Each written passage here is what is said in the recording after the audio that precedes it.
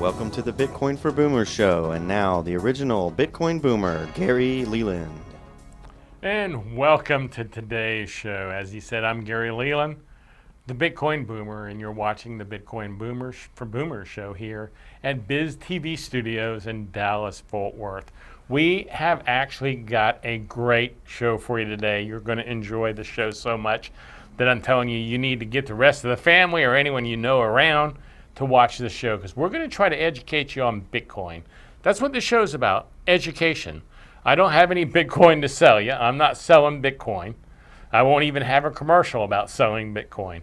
I'm trying to educate you and teach you a little bit about Bitcoin. That's all my goal is today. Today, we're joined by Guy Swan. Guy Swan is a Bitcoiner from North Carolina, and he records Audible books. If you've ever listened to a book on Audible, you know what I'm talking about. Guy records books about Bitcoin. That's all he records books about, because that's what he's interested in. And because he's so interested in Bitcoin, the books he reads are great, and he's building a strong brand for himself reading books. You're going to enjoy the conversation with Guy. I promise you, I enjoy Guy so much. And his motto is he reads more about Bitcoin than anyone you know. And I believe that's probably true. So I'm going to have to go with Guy on that, even though I give him a hard time at other times. At the end, I'm going to wrap it up with a little bit of information about private and public keys. You know, when you buy Bitcoin, maybe you don't know, but when you buy Bitcoin, it's safer to keep it on your own wallet rather than on an exchange. And if you have a Bitcoin wallet, then it has a public and private key. These are very important, and some people just don't understand what keys are, much less what the difference is between public and private keys. So we're going to go over that at the end of the show. Plus, we have questions from the audience or from viewers. And if you do have a question ever, send it to us at GaryLeland@gmail.com. Want to let you know that right now. If you have a question you want us to answer on the show, send it to us, and we'll answer your question on the show. But we have great questions. All in all, this is going to be one of our best shows yet. So get back, sit back, relax, get your popcorn out, get your drinks ready, because you're not going to want to miss anything coming up on this episode of the Bitcoin for Boomers. I promise you, you're going to have a good time, and you're going to learn something about Bitcoin. That's the goal. The number one goal is to teach you something about Bitcoin. So I hope that works, because that's my plan on the Bitcoin for Boomers show. See you in just a minute, right after this word.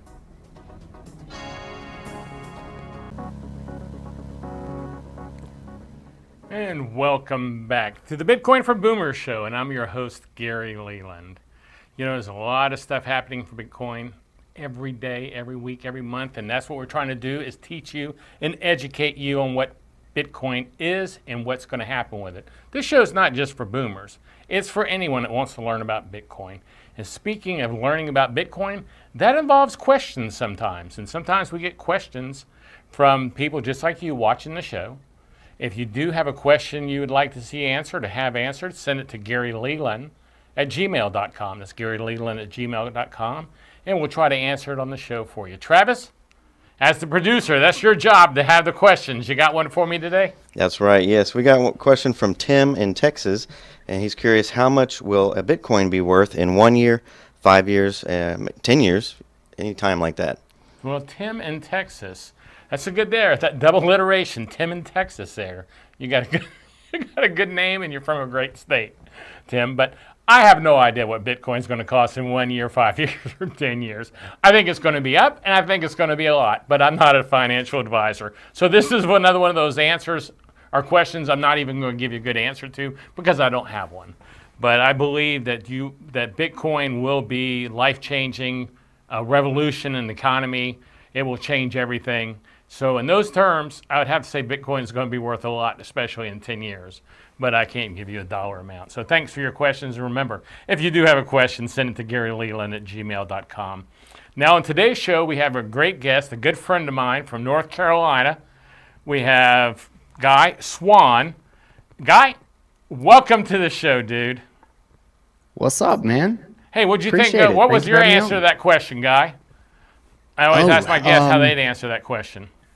Yeah, I obviously nobody knows. Nobody has a clue what the price is actually going to be. But I look at it as, particularly before kind of the technology is rolled out and we have an entire industry that can support like a global retail payment system, just what Bitcoin does as a unique digital asset is it performs the role of gold better than gold does. It is easier to transport. It is harder to confiscate. Um, it is actually a harder asset than gold. Like it's more scarce. Its inflation rate is lower. Well, not quite yet, but it will be in pretty short order now. And in the digital world, like our world is getting more and more digital, and I don't see how at some point, as it kind of infiltrates into the minds of everybody and becomes more widely known, that it does not match the market capitalization of gold, which is 9 or $10 trillion market cap. I think it's that important and significant of an asset. And that puts it somewhere in the 300,000 to 400,000 per Bitcoin range. Time wise, I don't have the slightest clue, but that is kind of a long term uh, idea I have of what market it can absolutely serve. Well, I hear people now talking about the dollar. The dollar is really dropping in Mm-hmm. value right now. I think I can't think of the name of the chart that shows the value of the dollar. I'm sorry, I can't think of it off the top of my head, but a dollar is worth like 93 cents or something right now in that charting I was watching. And a lot of people are worried about the value of the dollar and saying that the dollar needs to go back. What I'm getting at here is they're saying the dollar needs to go back to being backed by gold. Mm-hmm. And I think that never in history has a currency come back, and gold was a currency, and then we left the gold and we went to the dollar. Never in the history of mankind has an old currency come back. And now with the digital age, you're going to have someone hold your gold if you're going to use it digitally. So why Yeah, would you yeah, do that instead of just having Bitcoin that is digital money and you can be your own bank? So yeah. I want your thoughts on gold coming back and being the currency if the dollar starts to fail. I I can see I can see central banks trying to hedge their bets and trying to shore up their currency by having by some attempt to re-implement the gold standard. But kind of the problem there is that we lost trust in the central banks, like particularly if we lose if you're talking about like, a potential future where you actually have a currency crisis in the dollar, like this is based on trust. It's not like they can just be like, oh, now it's backed by gold. Like that's what they said that led us here. And then they just stopped doing that. Like the trust doesn't come back. It's just they're going to be seen as even more incompetent as they've been railing against the gold standard for 50 some odd years and Right. talking about how it's terrible. And now it's going to save us. Like they've buried themselves in such a huge hole that I don't see any way out. And the millennials, the younger generations, they are going to want something digital. They are going to see something. Uh, they're not going to trust these institutions. They're not the default. Their whole lives, they've been untrustworthy. They've been corrupt. They've been just bailing everybody out except for the people who are paying for it all.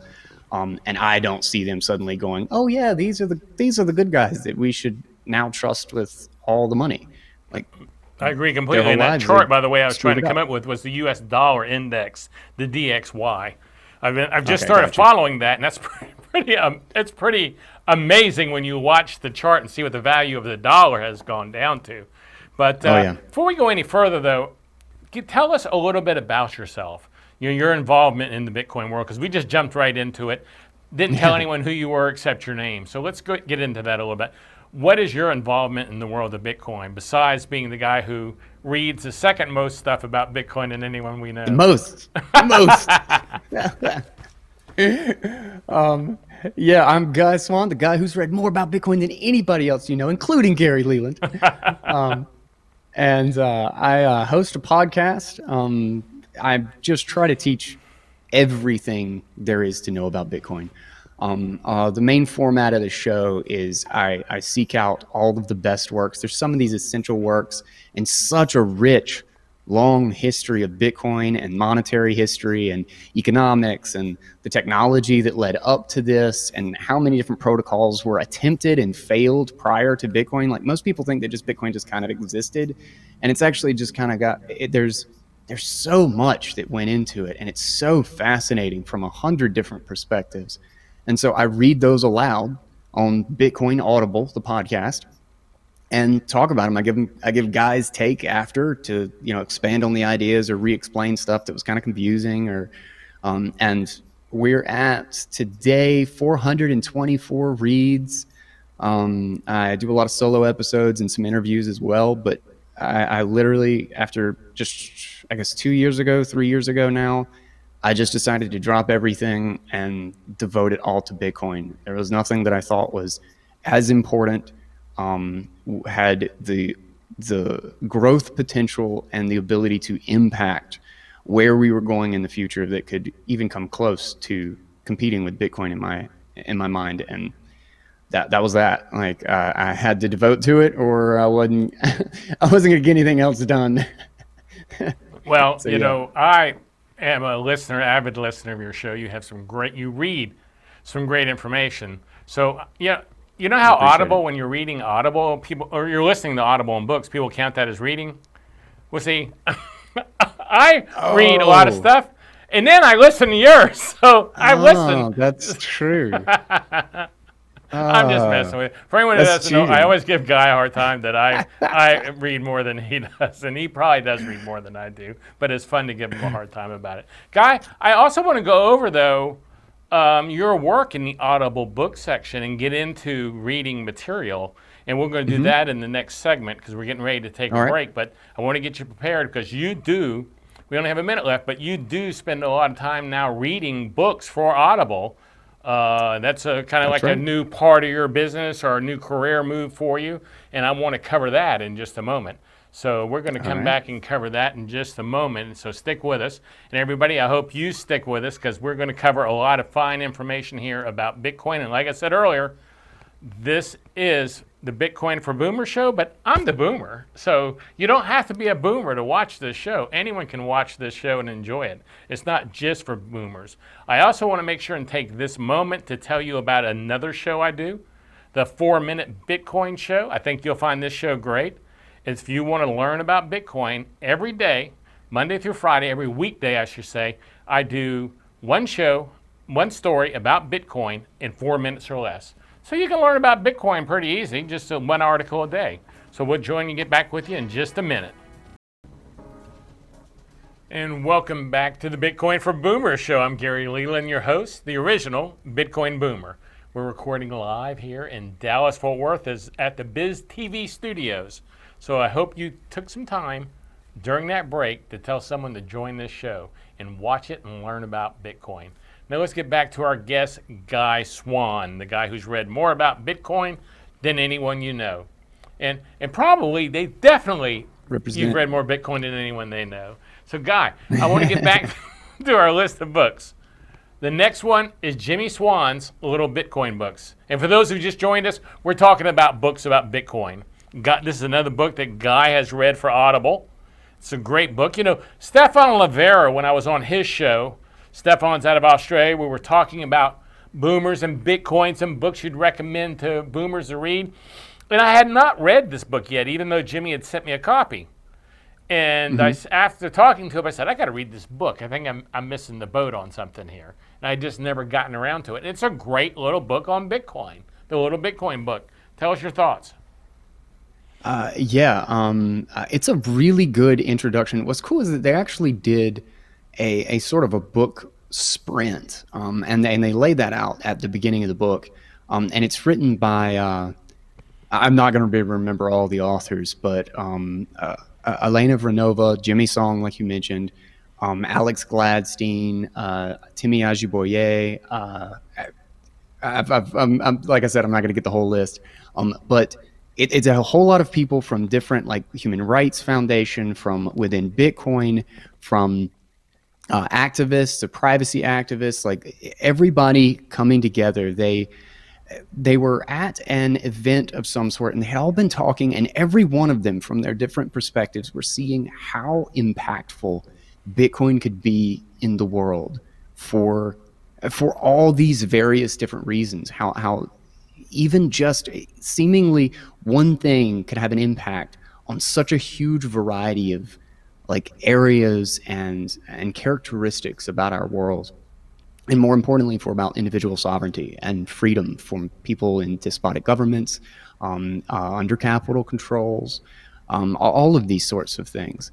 And so they literally got together. They basically locked themselves in a house for like a couple of weeks, and they were like, "We're going to have a book at the end of this about what is important about Bitcoin to all of us and in all the different ways, and we're going to tell it like a story."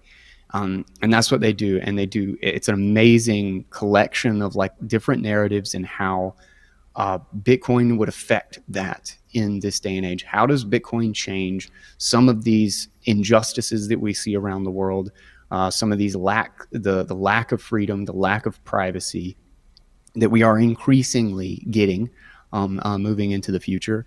And it's just one of those that it's also specifically really good for someone who has no introduction to Bitcoin. Like really kind of starting from scratch. It's what does Bitcoin mean sort of book. And it's the Little Bitcoin book, and it's definitely, in fact, I think this was the first one that I read, if I'm not mistaken. And it's a great for Audible? It's really highly recommended. Yeah. Like I said, I was embarrassed that I had the book on my shelf and I had not read it. And when Stefan asked me what I thought about it, I was like, I had browsed through it, but I had not read it. And then after I read it, I had a whole new thought about the book. So I think that's a pretty good starter list for people who want to find out about Bitcoin.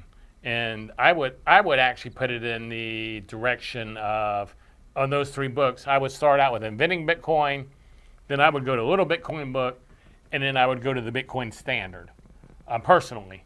Okay. I just think that'd be a good way to educate yourself about Bitcoin. And you got two little books, and then you really get into the meat of it, of everything with Safe's book, the Bitcoin Standard. Yeah. But I think you probably could flip those first two either way. But I don't think it makes a difference which one. Yeah, probably. Yeah. So both of those are good introductory pieces. Yes, I agree. So I want to ask you another question I ask everybody. And like I said, this show is for people trying to learn about Bitcoin, whether they're boomers or not. So since we're talking to beginners, in your definition, what is Bitcoin?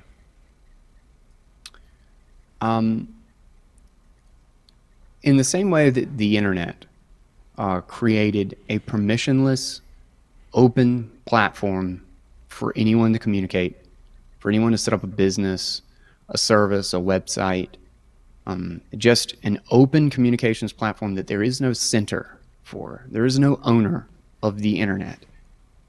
Bitcoin is that for money. Right now, money is nothing but a bunch of walled gardens and a giant hierarchy of authority. You only own anything in the legacy financial system because you have the permission, you have the explicit ownership granted to you by the institution that's controlling it. But you don't really own any of it. If they change their mind, it's not there. And we've seen this numerous times. Cyprus just decided they have a currency crisis, and they're just like, well, we're just going to cut 20% out of everybody's account across the board, and that's how we're going to pay for the fact that we were irresponsible with all of your funds, and all the way back up the ladder. At the end of the day, it's the Fedwire, it's the Federal Reserve. Do they decide that you own it? If you're of the wrong political persuasion in the wrong country, well, then your accounts are frozen. WikiLeaks had $40 million frozen because they told about the crimes and murders of the wrong people. They talked about people in power doing terrible things, and they got confiscated $40 million. And Bitcoin is an open alternative to that. It does not run on that system, that has no hierarchy, that has no person that's giving you permission to own it. You simply do own it. And Bitcoin is the ultimate arbiter of what is and what is not. Well, that's a pretty good definition there. And two things we want to cover here real quick in your definition. Number one, many people may not know about Cyprus giving everybody's bank accounts a haircut. But one day, Cyprus was in financial trouble and they needed money. So they just took money from everybody across the board. And you said it was 20%? Is that what you said? I can't remember exactly what it Yeah, was. I thought think it was closer to 10, but whatever it was, it doesn't matter. It's the fact somewhere in there. they went and took The principle.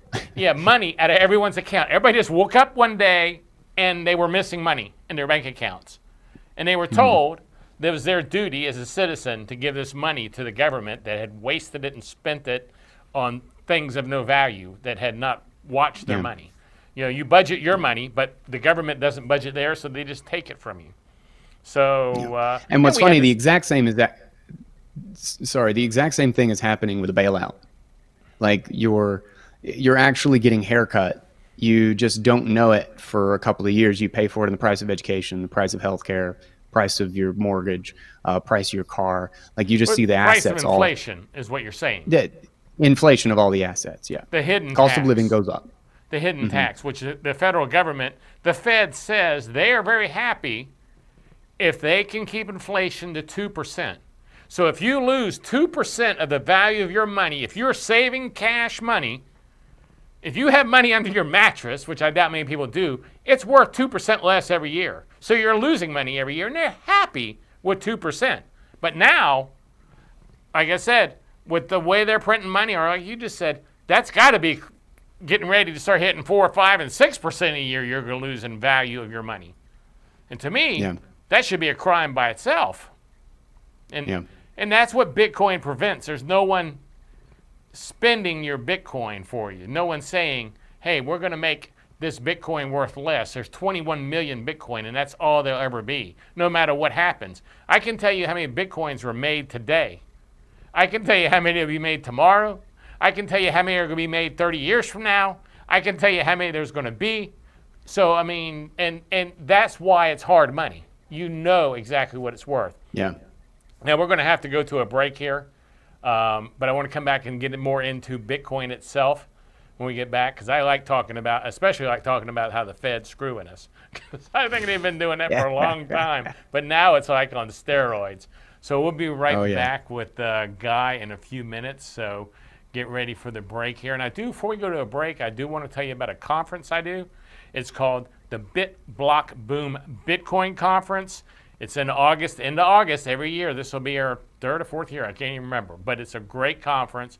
If you're interested in Bitcoin at all, check out bitblockboom.com.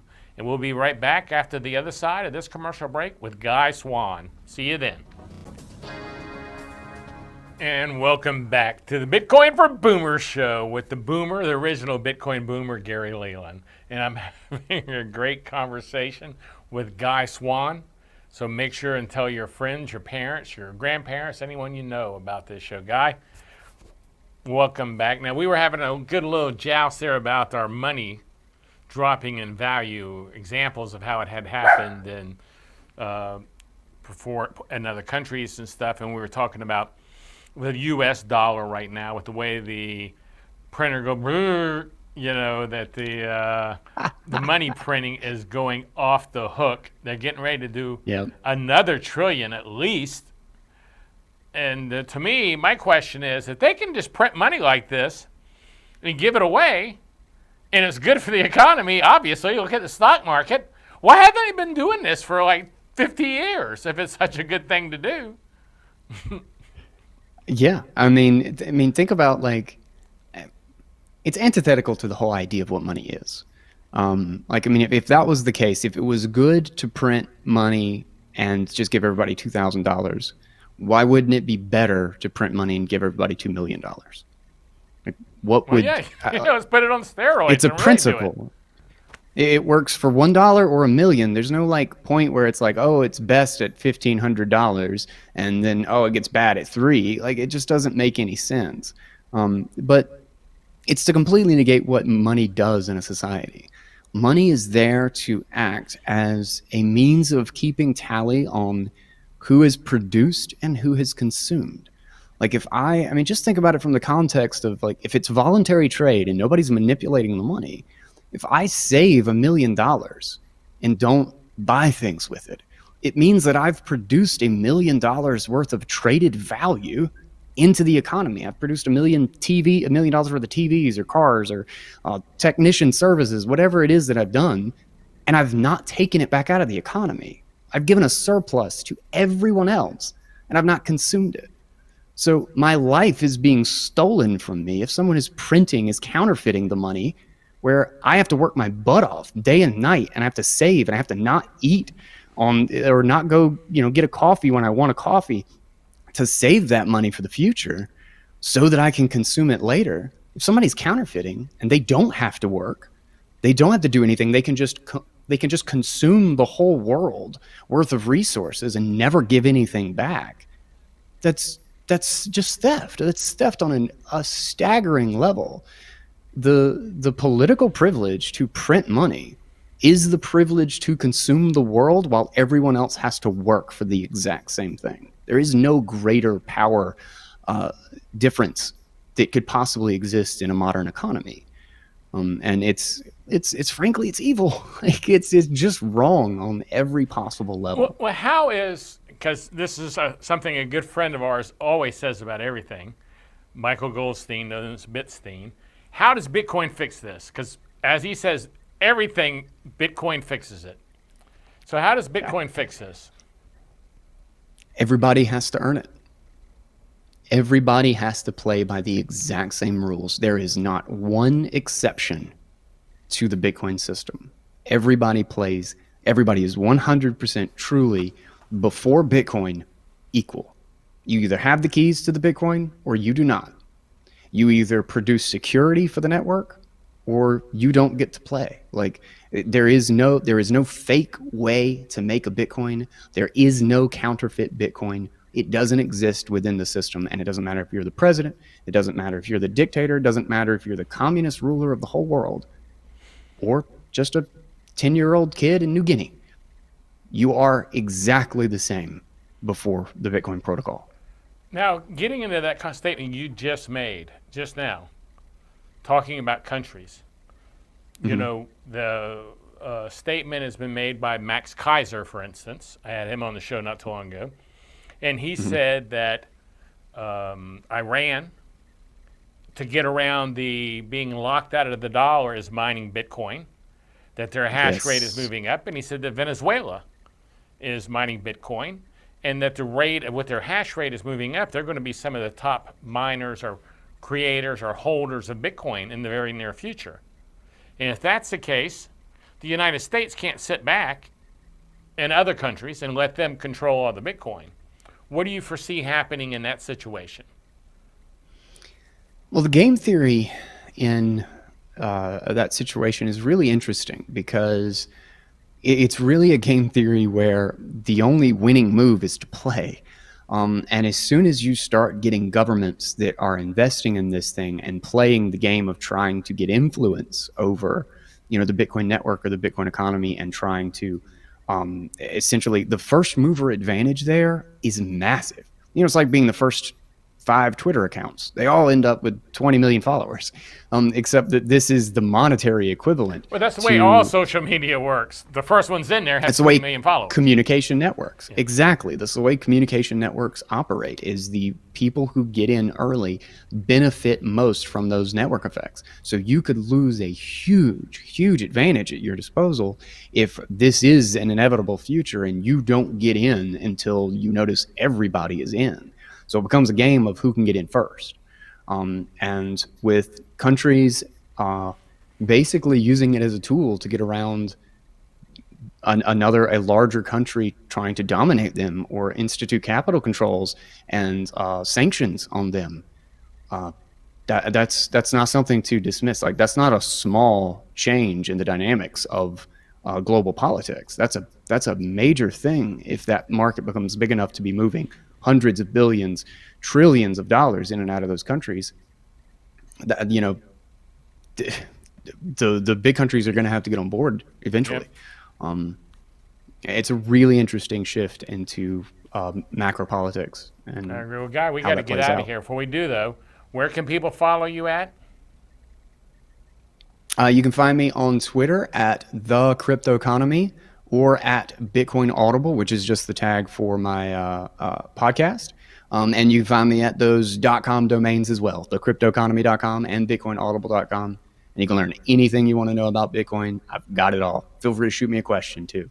I'm open. Guy, thanks for joining me. I really do appreciate it. Thanks a lot, and we'll have you Yeah, on man. again in the near future. Thank you, my friend. Sounds good. And Take it before easy. we get out of this segment here, we should have enough time to answer one more question here.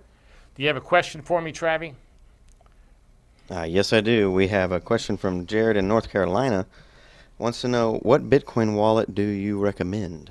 Well, there are a lot of Bitcoin wallets to choose from, but I personally use two different ones. I started with the Trezor, Trezor, Treazor, I believe, Trezor, and now I use the Cold Card. The Trezor is good for a beginner. The Cold Card is a little bit more complicated, but it's a great wallet. It's a little bit safer. But if you're a beginner, probably an easier wallet to use is the Trezor. And let me give you a tip. Do not go to eBay, do not go to Amazon, do not go to someplace like that to buy your wallet. Buy your wallets from the manufacturer direct. You don't want to buy it from someone who has one for sale. Someone can open up the wallet, get the information out of there, and then send it back to you, close it back up and send it to you. You don't want to take a chance, is what I'm saying. So make sure you buy your wallets directly from the manufacturer. So those are the two I recommend, is the Trezor and the Cold Card. Either one of those are a great wallet. And there are other great wallets too. I'm not saying those are the only ones. Those are the ones I'm going to recommend because those are the ones I've used. Okay? Thank you for your question. And if you do have a question you'd like me to answer, send it to GaryLeland@gmail.com. That's GaryLeland@gmail.com.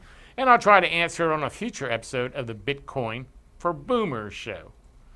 Now, I do want to make sure you know about one more show I do real quick. I do another show called the Crypto Cousins. You can find that at cryptocousins.com, but I bring friends of mine on and we talk about Bitcoin. And usually they are friends that know a lot more about Bitcoin than I do. That's how I educate myself about Bitcoin, is from bringing them on the Crypto Cousins show. So check that out. Go to the website, cryptocousins.com, and check that out and see what you think of that show. I have some great interviews with people on that show. Now this is going to be, we got one more segment of the show to go before we're out of here. So after this break, we're going to come back with the Bitcoin for Boomers show, and I have a little article I want to read you that I try to end up the show every month, every week, every day, every time I do it with another article about Bitcoin, and I've got a great one for you this time. So we will see you right after this break, and remember, tell everyone you know about this show. Let's spread the word about Bitcoin. That's what we really want to do. We'll be back in just a moment with the Bitcoin for Boomers show. And welcome back to the Bitcoin for Boomers show with the boomer, the original Bitcoin boomer, Gary Leland. And I'm having a great conversation with Guy Swan. So make sure and tell your friends, your parents, your grandparents, anyone you know about this show. Guy, welcome back. Now, we were having a good little joust there about our money dropping in value, examples of how it had happened in other countries and stuff. And we were talking about the U.S. dollar right now, with the way the printer go, that the money printing is going off the hook. They're getting ready to do another trillion at least. And to me, my question is, if they can just print money like this and give it away, and it's good for the economy, obviously, look at the stock market, why haven't they been doing this for like 50 years if it's such a good thing to do? Yeah, I mean, think about, like, it's antithetical to the whole idea of what money is. If that was the case, if it was good to print money and just give everybody $2,000, why wouldn't it be better to print money and give everybody $2 million? Like, let's put it on steroids. It's a principle. It works for $1 or $1 million. There's no point where it's like, oh, it's best at $1,500, and then it gets bad at $3. Like, it just doesn't make any sense. But it's to completely negate what money does in a society. Money is there to act as a means of keeping tally on who is produced and who has consumed. Like if I mean, just think about it from the context of like, if it's voluntary trade and nobody's manipulating the money, if I save $1 million and don't buy things with it, it means that I've produced $1 million worth of traded value into the economy. I've produced $1 million worth of TVs or cars or technician services, whatever it is that I've done, and I've not taken it back out of the economy. I've given a surplus to everyone else, and I've not consumed it. So my life is being stolen from me if someone is counterfeiting the money, where I have to work my butt off day and night, and I have to save, and I have to not eat or not go, get a coffee when I want a coffee, to save that money for the future so that I can consume it later. If somebody's counterfeiting and they don't have to work, they don't have to do anything, they can just consume the whole world worth of resources and never give anything back. That's just theft. That's theft on a staggering level. The political privilege to print money is the privilege to consume the world while everyone else has to work for the exact same thing. There is no greater power difference that could possibly exist in a modern economy, and it's frankly, it's evil. Like it's just wrong on every possible level. Well, how is, because this is something a good friend of ours always says about everything, Michael Goldstein, known as Bitstein. How does Bitcoin fix this? Because as he says, everything, Bitcoin fixes it. So how does Bitcoin fix this? Everybody has to earn it. Everybody has to play by the exact same rules. There is not one exception to the Bitcoin system. Everybody is 100% truly, before Bitcoin, equal. You either have the keys to the Bitcoin or you do not. You either produce security for the network or you don't get to play. Like there is no fake way to make a Bitcoin. There is no counterfeit Bitcoin. It doesn't exist within the system, and it doesn't matter if you're the president. It doesn't matter if you're the dictator. It doesn't matter if you're the communist ruler of the whole world or just a 10-year-old kid in New Guinea. You are exactly the same before the Bitcoin protocol. Now, getting into that statement you just made just now, talking about countries, you know, the statement has been made by Max Kaiser, for instance. I had him on the show not too long ago. And he said that Iran, to get around the being locked out of the dollar, is mining Bitcoin, that their hash rate is moving up. And he said that Venezuela is mining Bitcoin, and that the rate with their hash rate is moving up. They're going to be some of the top miners or creators or holders of Bitcoin in the very near future. And if that's the case, the United States can't sit back and other countries and let them control all the Bitcoin. What do you foresee happening in that situation? Well, the game theory in that situation is really interesting because it's really a game theory where the only winning move is to play. And as soon as you start getting governments that are investing in this thing and playing the game of trying to get influence over, the Bitcoin network or the Bitcoin economy, and trying to essentially, the first mover advantage there is massive. It's like being the first 5 Twitter accounts. They all end up with 20 million followers, except that this is the monetary equivalent. Well, that's the way all social media works. The first one's in there has 20 million followers. Communication networks. Yeah. Exactly. That's the way communication networks operate, is the people who get in early benefit most from those network effects. So you could lose a huge, huge advantage at your disposal if this is an inevitable future and you don't get in until you notice everybody is in. So it becomes a game of who can get in first. And with countries basically using it as a tool to get around a larger country trying to dominate them or institute capital controls and sanctions on them, that's not something to dismiss. Like, that's not a small change in the dynamics of global politics. That's a major thing if that market becomes big enough to be moving hundreds of billions, trillions of dollars in and out of those countries. the big countries are going to have to get on board eventually. It's a really interesting shift into macro politics. And Well, Guy, we how got to that get plays out out. of here. Before we do, though, where can people follow you at? You can find me on Twitter at the Crypto Economy or at Bitcoin Audible, which is just the tag for my podcast. And you can find me at those .com domains as well, thecryptoeconomy.com and bitcoinaudible.com. And you can learn anything you want to know about Bitcoin. I've got it all. Feel free to shoot me a question too. I'm open. Guy, thanks for joining me. I really do appreciate it. Thanks a lot, and we'll have you on Yeah, man. again in the near future. Thank you, my friend. Sounds good. And Take it before easy. we get out of this segment here, we should have enough time to answer one more question here. Do you have a question for me, Travi? Yes, I do. We have a question from Jared in North Carolina. Wants to know, what Bitcoin wallet do you recommend? Well, there are a lot of Bitcoin wallets to choose from, but I personally use two different ones. I started with the Trezor, Trezor, Treazor, I believe, Trezor, and now I use the Cold Card. The Trezor is good for a beginner. The Cold Card is a little bit more complicated, but it's a great wallet. It's a little bit safer. But if you're a beginner, probably an easier wallet to use is the Trezor. And let me give you a tip.